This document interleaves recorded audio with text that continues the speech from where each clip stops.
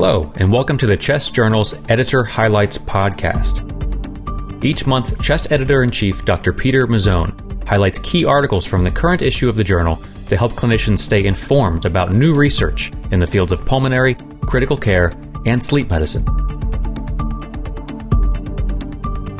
To introduce this month's episode, here is Dr. Peter Mazzone. Thank you for tuning in to the Editor's Highlight podcast for the September 2023 issue of the journal Chest. We have a great lineup of diverse content in this month's issue. Over the next 15 minutes, I'll provide a brief overview of key manuscripts published in each of our content areas. We'll start with our asthma content area. As needed, albuterol budesonide metered dose inhaler has been shown to significantly reduce severe exacerbation risk compared to as-needed albuterol in patients with moderate to severe asthma. The FDA requires knowledge of the contribution of each component of a combination medication to its efficacy. This was previously unknown. In this issue, Chips and colleagues report findings from a phase 3 double-blind randomized 12-week trial designed to determine if both albuterol and budesonide contribute to the efficacy of the albuterol-budesonide combination MDI. 989 patients were evaluable for efficacy. Change from baseline FEV1 AUC was greater with albuterol-budesonide than budesonide alone. Change in trough FEV1 was greater with albuterol-budesonide than albuterol alone. Day 1 time to onset and duration of bronchodilation with albuterol-budesonide and albuterol were similar. The adverse event profile of the combination product was similar to the individual components. These findings suggest that both monocomponents contribute to the lung function efficacy of albuterol-budesonide, supporting the combined product's use as a novel rescue therapy. Next is our chest infections content area. Epstein-Barr virus is commonly detected in patients with severe COPD. In this issue, Linden and colleagues report findings from a randomized double-blind placebo-controlled trial designed to determine if valacyclovir is safe and effective for EBV suppression in COPD. 84 patients with moderate to severe COPD in sputum EBV were randomly assigned to valacyclovir or placebo for 8 weeks. A greater number of participants in the valacyclovir group achieved EBV suppression and had a significant reduction in sputum EBV titer compared to placebo. The FEV1 did not increase significantly, while a reduction in sputum white cell count was noted in the valacyclovir group. These findings suggest that valacyclovir is safe, can effectively suppress EBV, and may attenuate the sputum inflammatory cell infiltrate in COPD. Also in this section is an original research study assessing the impact of procalcitonin-guided antibiotic prescription in patients with COVID-19. Another exploring the effect of inhaled corticosteroids on the U-shaped relationship between eosinophil count and bronchiectasis severity. And a third describing complications and practice variation in the use of peripherally inserted central venous catheters in people with cystic fibrosis. On to our COPD content area. Individuals with COPD and preserved ratio impaired spirometry, or PRISM, may have an increased risk of cardiovascular disease. In this issue, Krishnan and colleagues report findings from an analysis of the Canadian cohort obstructive lung disease designed to determine if individuals with impaired spirometry, either mild to moderate or worse COPD or PRISM, in community settings have a higher prevalence and incidence of cardiovascular disease compared to those with normal spirometry, and to determine if adding impaired spirometry improves cardiovascular disease risk scores. 728 people with normal spirometry and 835 with impaired spirometry were included. The prevalence of cardiovascular disease was significantly higher in individuals with impaired spirometry, COPD Gold Stage 2 or higher, and in those with PRISM, compared to those with normal spirometry. The incidence of cardiovascular disease was higher for the impaired spirometry and COPD groups compared to those with normal spirometry, particularly among those with COPD Gold Stage 2 or higher. Adding impaired spirometry to cardiovascular disease risk scores had limited value in improving prediction.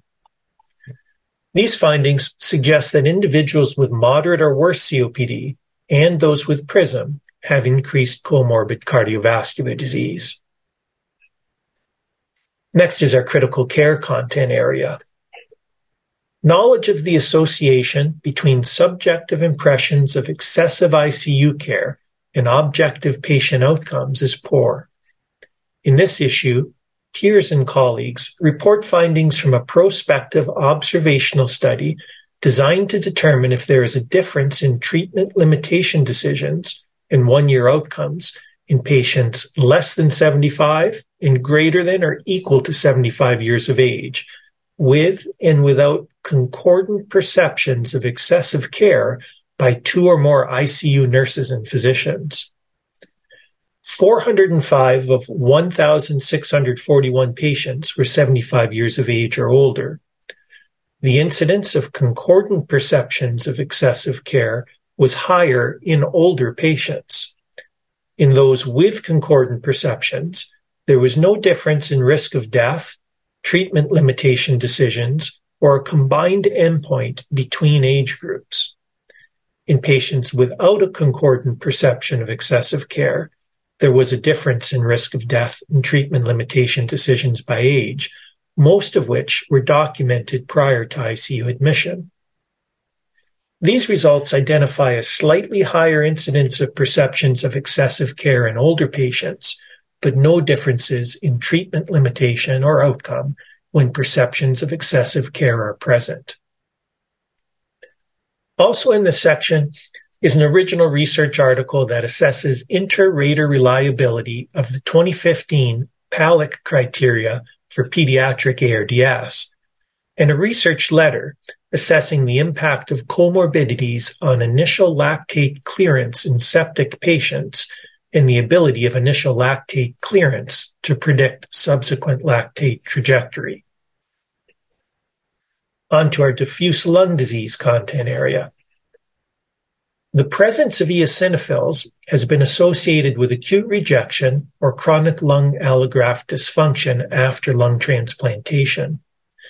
In this issue, Todd and colleagues report findings from BAL fluid and biopsy of 531 lung transplant recipients over the first post-transplant year to determine if histologic allograft injury or respiratory microbiology correlate with the presence of eosinophils in BAL fluid, and whether early post-transplant BAL fluid eosinophilia is associated with future chronic lung allograft dysfunction development. They found that the odds of BAL fluid eosinophils being present was significantly higher at the time of acute rejection, with non-rejection lung injury histologies and during pulmonary fungal detection. Early post-transplant BAL fluid eosinophils of 1% or higher significantly and independently increased the risk for chronic lung allograft dysfunction development.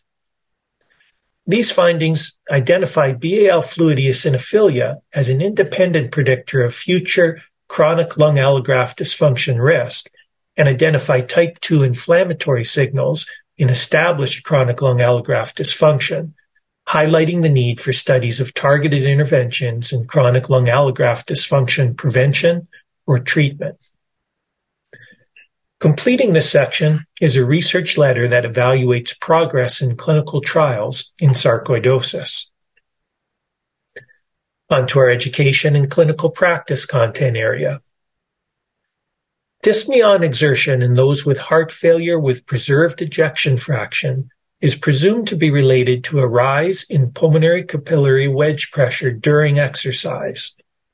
In this issue, Balmain and colleagues evaluated 30 patients with heart failure with preserved ejection fraction with 2 invasive exercise tests, one with placebo and one with nitroglycerin, to determine if reducing pulmonary capillary wedge pressure during exercise improves dyspnea on exertion in individuals with heart failure with preserved ejection fraction. They found that ratings of perceived breathlessness increased despite a clear decrease in pulmonary capillary wedge pressure. Alveolar dead space, alveolar arterial PO2 difference, and ventilatory efficiency all increased after a decrease in pulmonary capillary wedge pressure. These findings show that lowering pulmonary capillary wedge pressure with nitroglycerin exacerbates dyspnea on exertion in patients with heart failure with preserved ejection fraction, while increasing ventilation perfusion mismatch and worsening ventilatory efficiency, suggesting a reevaluation of the therapeutic strategy for this group. Also in this section is an original research article evaluating longitudinal lung function of patients hospitalized with COVID-19 using 1 hydrogen and 129 xenon lung MRI, and a chest review that describes the exercise pathophysiology of myalgic encephalomyelitis, chronic fatigue syndrome, and post-acute sequelae of SARS-CoV-2. Our pulmonary vascular content area this month contains a chest review on exercise testing in the risk assessment of pulmonary hypertension. Our sleep medicine content area is next.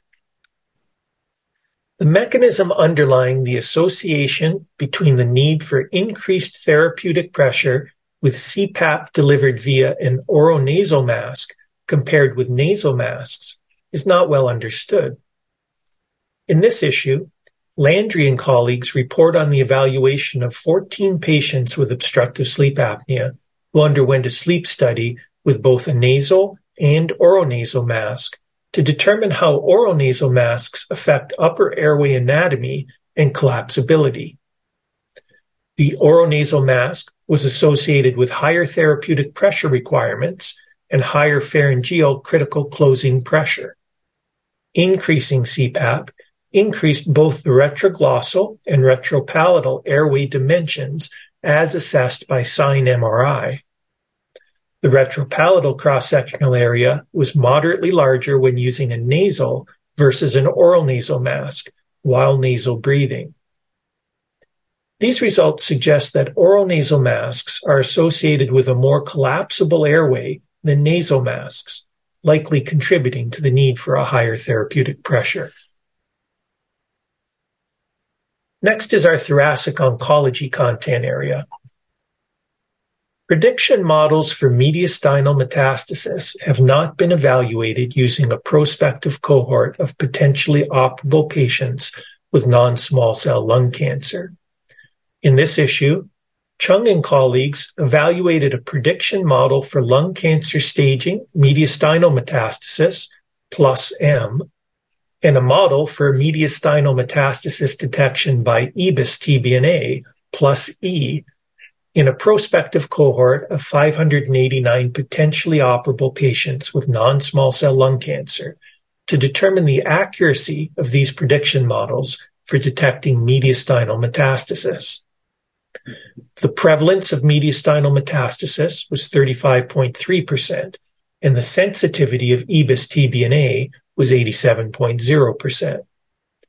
The model's variables were non-squamous histology, younger age, central location of the tumor, larger tumor size, and N1 to N3 disease on imaging.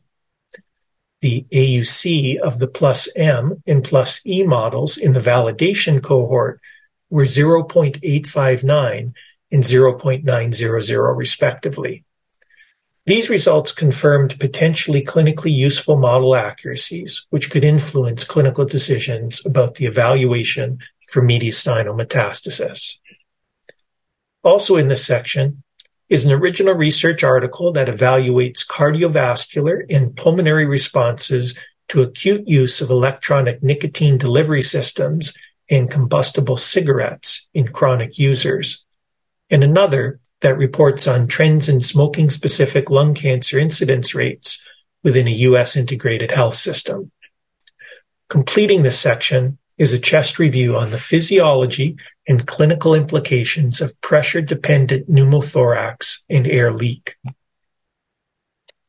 I encourage you to read our Humanities in Chest Medicine section, where you will find an exhalations piece titled Hands and a case-based discussion titled Towards a Race-Neutral System of PFT Interpretation. Finally, please review our case series publications for the month, providing novel and educational cases to help improve your clinical skills. I hope you enjoy reading all the high-quality content available in this month's issue of Chest. As always, I'm grateful to the authors of this work, the reviewers who volunteered their time to improve the quality of these manuscripts, and to our editorial board for guiding everything that we do. Until next month, I hope you enjoy the September issue. Thanks for listening to the Chest Journal's Editor Highlights podcast. You can find the articles mentioned in this podcast and more on chestjournal.org. And if you're looking for more context and commentary on articles in the current issue, please check out the original Chest Journal podcast, which features in-depth discussions with the authors themselves. We'll be back again with more Editor's Highlights next month.